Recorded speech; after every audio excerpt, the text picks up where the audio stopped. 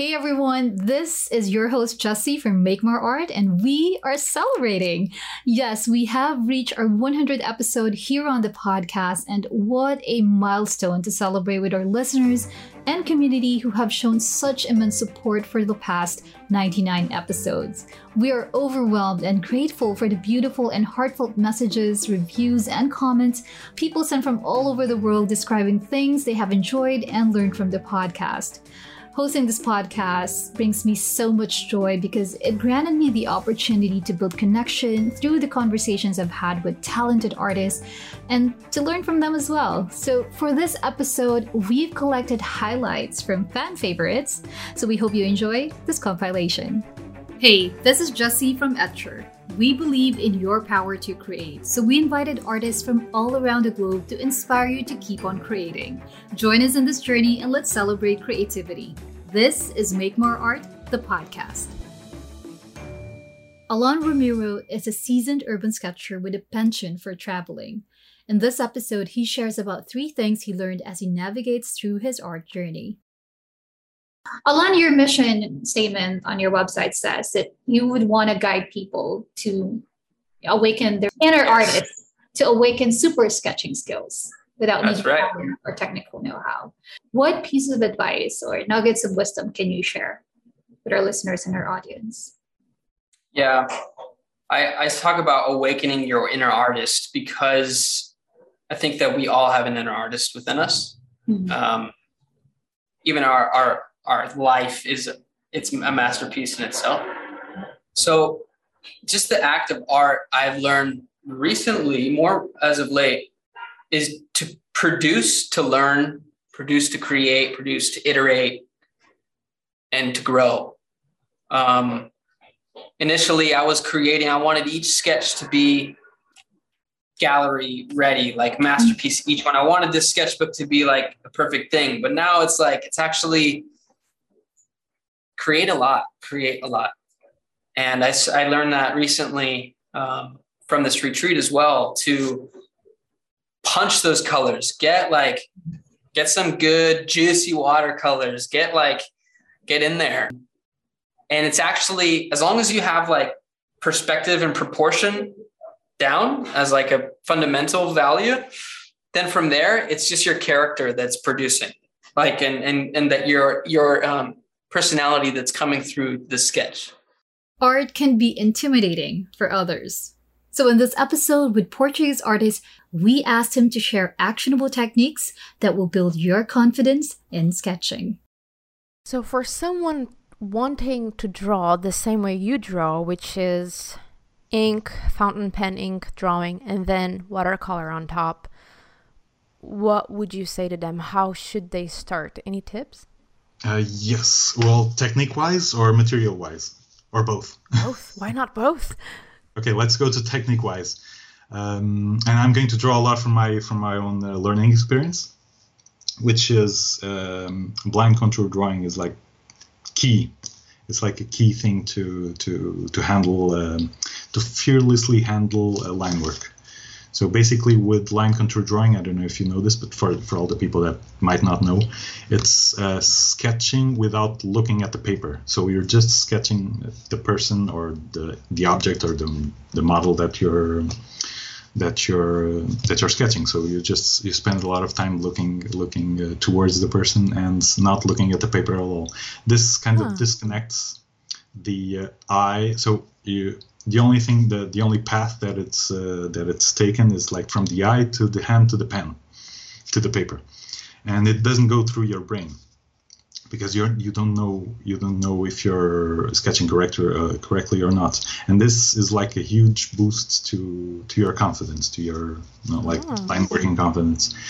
It's quite hard to get into at first, but as you progress in it, you get more confidence, and suddenly you're just sketching directly with pen. Rejection. Such an universally relatable experience. In this episode, Sandy Alnock shares a powerful story that will help us navigate through deep-seated wounds and one that will empower us to carry on with our passion.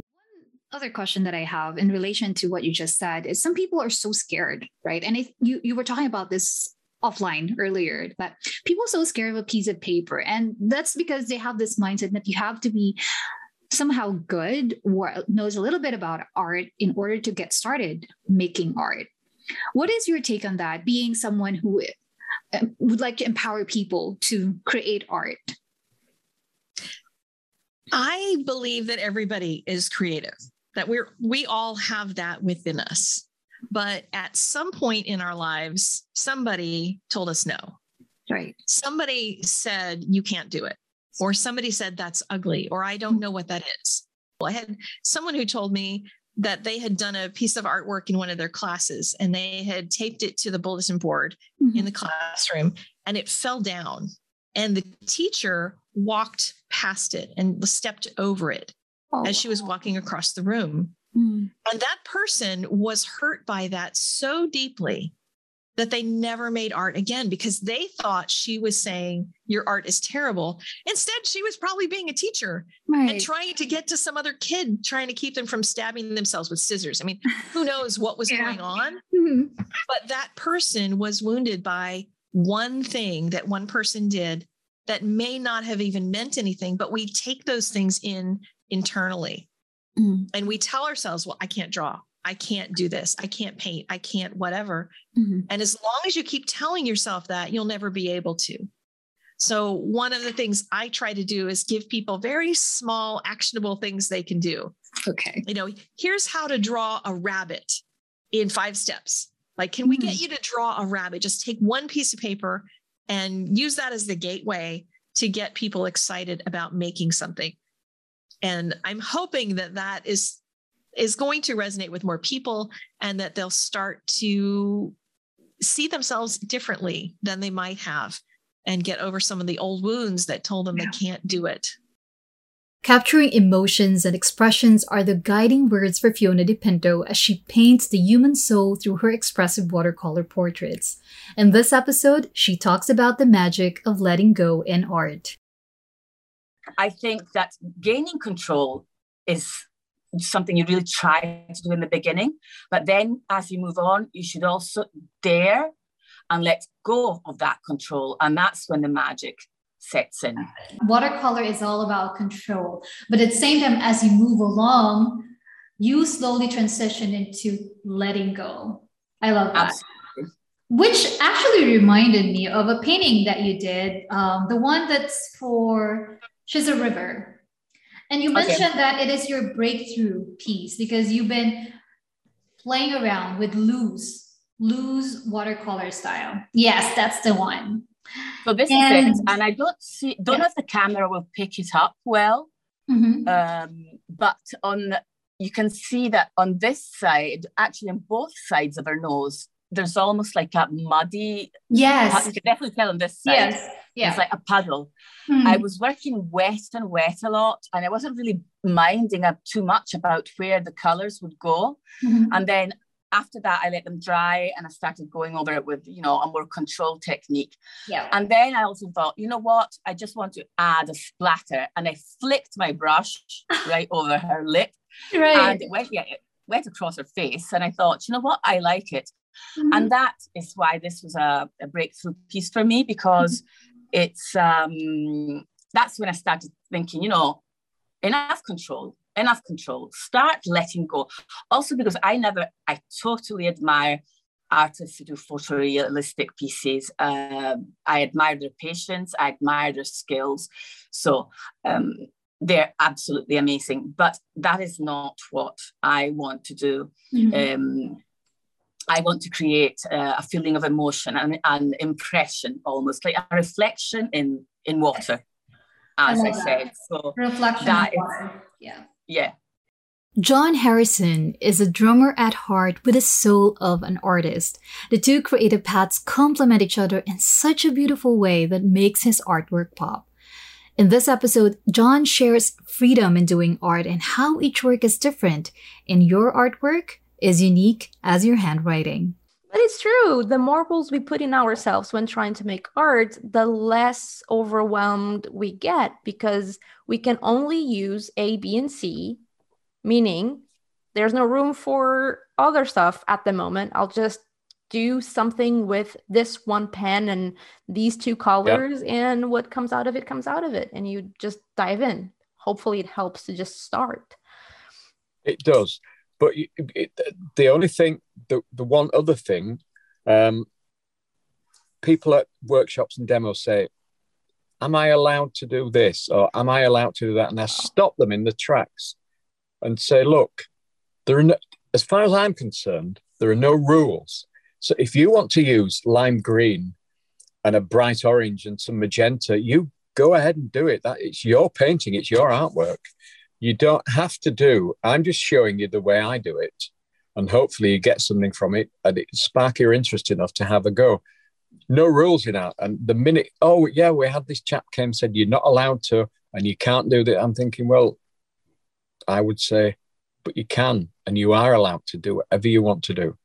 And this is what I love about demos and workshops, especially workshops, live ones, that if you've got 20 people at the workshop, you get 20 different views and versions, and it's incredible. I just absolutely, and that's the one thing I've missed about not doing in person. Zoom is fine, it's great, it's different, but it's that human interaction and being able to look. I've picked up some tips, and you know what? They're often the oldest people there who've been doing it for a long time, and you think, wow. I remember one chap was 92 and he was drawing and had a lovely shaky line with his hand. That drawing is fantastic. I wish I could do. And when you force yourself to do that shake, it doesn't look right. No. It's like someone being sincere with their communication strategy, with the way they talk, and someone being honest. You can sniff it miles away, because honesty in someone is so easy to feel. And what you're saying, it looks to me that it's exactly the same with art making. If you're making it the way you make it, it's you who are in the page and not someone you're pretending to be, which is why sometimes it saddens me a bit when I see someone trying to learn to paint exactly the same way set teacher is painting. It's good for practice to understand how to use it, but to make your own pieces, just take away what is relevant to you and then make it yours. Just like you were saying, the shaky lines. I wish I had that in front of me now. That looks beautiful. And you know, the biggest compliment, and it kind of clicked. I thought, well, actually, I'm doing right, was when somebody said to me, commented, I posted something online on Instagram, I think, and somebody said, yeah, that was instantly recognizable. I knew it was yours. And I thought, oh, wow, do you mean I have a style then? And actually you do, and everybody does. It's like your handwriting. Yeah. You know, if you force yourself into calligraphy, that's fine. Just write the way you do. In fact, you know, my branding, my logo is my handwriting, because it's the most personal thing that you've got. You know, rather than I could show you all the logos I've designed for myself, because I can, and I love doing it. But it comes back to the personal thing. Yeah. So yeah.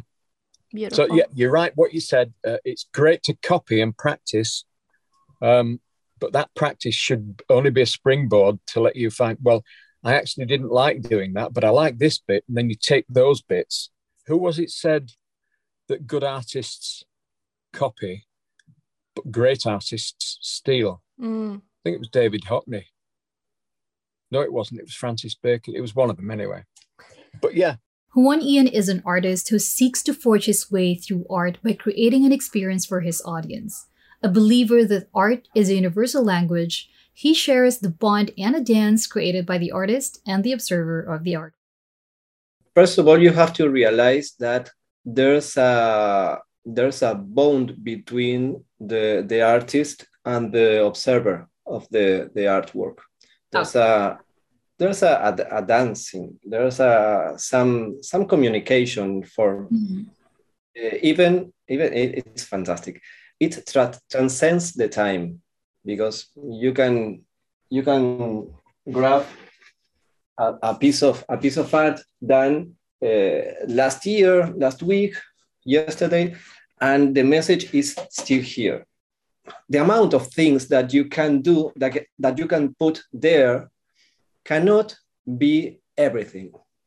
Because if I tell you everything, I cannot give you space to complete with your own experience and your own present, right? You are looking at a painting right now, and you are being Jesse right now, and it's important that you can include the actual Jesse, the present Jesse right now while you are looking the painting. And if I paint absolutely everything that I see that I want to tell you, I cut that experience from you, you know?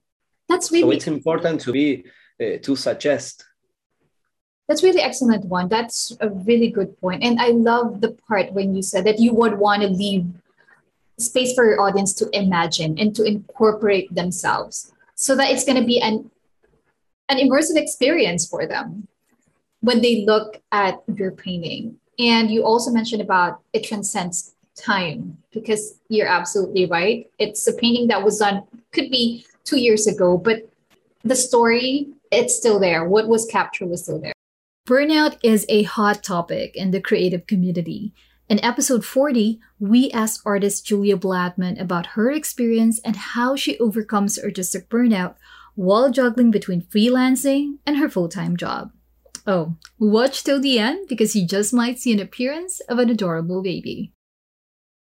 If we jump to your Instagram, actually, before we go back in time, we see a lot of digital work, we see a lot of VizDev, but we also see other things. So apart from your work, apart from your full-time job, what do you do as an artist, you know, as a, I wouldn't say hobbyist. So what do you consider yourself outside of work? Hobbyist, but do you also do professional work as a freelance outside? How do you conciliate your work from, you know, full-time job with art making on the side? How do you even find time for that?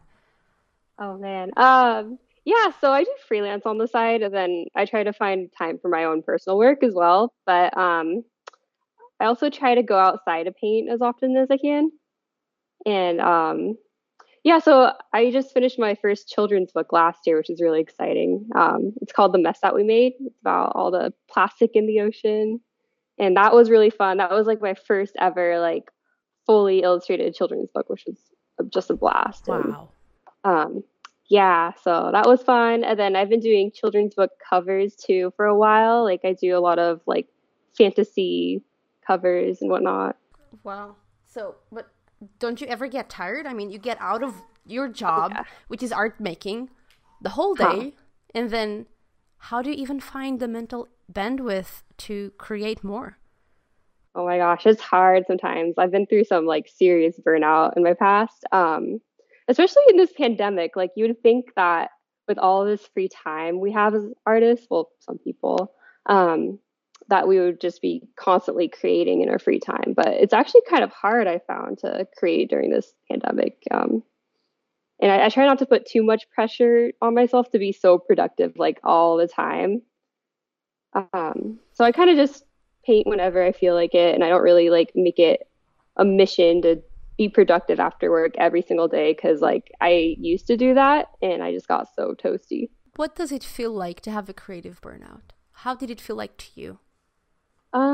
To me, like it felt like it's hard to get inspiration, and even when you have inspiration, it's really hard to like get yourself at your desk to actually do that thing, you know what I mean? That's how I felt like. So it's like, I'm asking because I've also been through that, and I think to a certain degree is kind of unique how each artist feels an artistic burnout. Yeah. And what you said is so spot on. We've been through a full year of pandemic by now. It's January 2021. And I went through that as well. I mean, sometimes I even prepared my workspace. I had the paper laid out. I had my brushes there. The paint was open. I just had to sit down and create. But I'm like, I don't even want to think about holding a brush right now. Recently, like last week or something, I felt like I really wanted to get back to picking up a pen and drawing. So I just ended up doing a series of Pokemon of little creatures using mainly finger painting. And I'm still doing it. And it's fun. And it's something that I do just to do something creative, you know? And now I'm feeling like I can actually pick up my pens, pick up my brushes, and do something that, I used to do last year.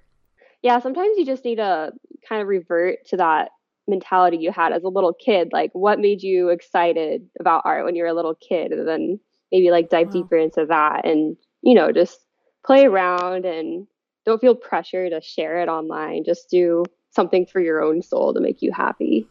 Is that what you did? I mean, to get past that burnout, just do something fun until the spark got back to you, or? Yeah, I mean, what I did was like if I'm not really having that much creative inspiration, sometimes like I'll just take like a film study, like I'll watch a movie or a show and I'll just stop the show at a certain point I find really interesting and something where I feel like I could learn from that composition and stuff. So I do that every now and then, and that kind of like loosens up my gears a little bit for painting. Consistency is one of my biggest takeaways from this interview with artist Max McGee. Listen as he shares the importance of making time for doing what you love. I think I've interviewed several artists, urban sketchers on the pod, and that's one thing that they kept on saying, that it's something that, you can't wait to do when you get up in the morning. And it's like, you can't imagine not having it or not doing it. Every day. So I know you mentioned that you started, you want to learn something new, right? In 2018, and then you stopped, you pulled you put your sketchbook away. What made you decide to pull it up again? Honestly, it was, this was a very pandemic thing. I had, I was very fortunate to keep my job. And to be honest, and with the job that I was doing at the time, I didn't spend that much time working remote. I was back in for limited hours pretty quick. But there was a time there where I felt like I wasn't doing anything. I was just kind of sitting. I wake up, have some coffee, the day would go by, and that sort of started to get to me. And I thought at that point, I was like, this is a great time that I can get hours in. And during those early days, and, if anybody hears this that used to work with me, I was able to draw like 6 hours a day. I could, in between calls, in between emails, I was just had the book there and I was drawing and doodling and sketching. And, I didn't have a commute, so I could wake up, and that became my thing. I would wake up at between 5 and 6, have coffee, and I'd draw for like 2 hours. That's 2 hours a day that you can. And that's the other thing when it comes to drawing. And if you think, oh, I don't have the time, but you have to find ways to use it productively. From having everything going wrong after moving across the country to focus on his art to becoming a TikTok sensation, Nicholas Holman's story is bound to inspire you, no matter or what state in your art journey you may be. So I ended up in Belgium on this adorable street with these adorable buildings, very European. It was perfect. And I was like, showing people what I'm looking at, and then I paint it. And that was my first travel series that went viral. I think it's at it's well over 1 million views, which is just crazy to think about. And then a person in Belgium went to the location and videoed the whole thing. So the fact that I'm painting this location, that's cool. All of these people have now laid their eyes on this, which they would have never seen prior, even if it's not in person. But then to have a Belgian person go take us there and play the same song that I was playing. She got out in the street and she was like, her dad drove her there and she was like dancing in the street. And it's like, that's the house that I painted. And it gives me chills even talking about it. It was just so magical. It's only happened once, so no one else has duetted anything yet, but it was just so cool that I'm doing this little connection, and this little moment that is just so special. So F Word Magazine saw that and they're like, hey, we love your World Series. We want to turn this into a makeup look. Do you think you can do that? And I was like, I've never even thought of that. Yeah, I can do that. Let's do that. So yeah, I just painted 4 landscapes on my face, and I even did fonts. and I shot my own photos, and I don't know, it was just so cool. And I think positivity comes from all of those amazing things happening, you know, because I chose to paint this thing, but make a video and bring people along. So I don't know. It's just really powerful. It is. And you earlier you said when you do something you love, people are drawn to it. Why do you think that happens? Because they see the passion in your eyes. Like, I've had so many people comment, like, I know nothing about painting, but this video was amazing. Or I know nothing about art, but I appreciate this because of how you're talking about it. And it's like, I mean, it could be a makeup artist. Like, if they post videos about how much they love makeup and how passionate they are, people will gravitate to that. You love landscaping, same thing. You love plants, you know, like, I just think people are drawn to passion and creativity, and the confidence that I exude and my love for this. I don't know. I just think I show people like what they want to see. Art as a form of empathy. Yeah. Would you agree? Yes, I do. What if you are more than just one thing? What if you're a writer and also an artist? In episode 68, Amy Stewart, an artist and a New York bestseller, shared her insights about embracing your true artist self. I asked her, is it okay to switch lanes when the world is expecting you to flourish in just one? To say you should, you need to pick one thing and only ever do that thing, that is the exact opposite of how art gets made. How art gets made is that you experiment and you play around and you follow your curiosities and your interests wherever they lead you. And they could lead you into different materials. They could lead you into different styles or different subject matter or different sizes, even like working really small versus working really big. And they could lead you somewhere else entirely, whatever. Like, that's how artists actually work. It is corporations and it is money makers who tell artists to do the very opposite of the thing that is actually how art gets made. So we have to be very skeptical of that, and we have to really ignore that. I mean, the last thing I'm going to do is arrange my life around an algorithm, right? I mean, for one thing, I'm going to be here long after the algorithm's gone, right? Like when I'm 90, the algorithm's not going to be sitting by my bed holding my hand, right? So there's no point in allowing my path as an artist to be dictated by what either an art gallery or a publisher. I mean, I've had this issue as a writer as well. You know, publishers will say, we really want you to write a book just like the last one you wrote, because that one's selling really well. But that's not how art gets made. That's not how great books get written. They don't get written to a marketing plan. So I think artists ought to really let themselves off the hook and learn how to follow what they're interested in and follow what they're curious about and not worry about outcomes and be in the moment and make the art that is interesting and exciting and challenging to you.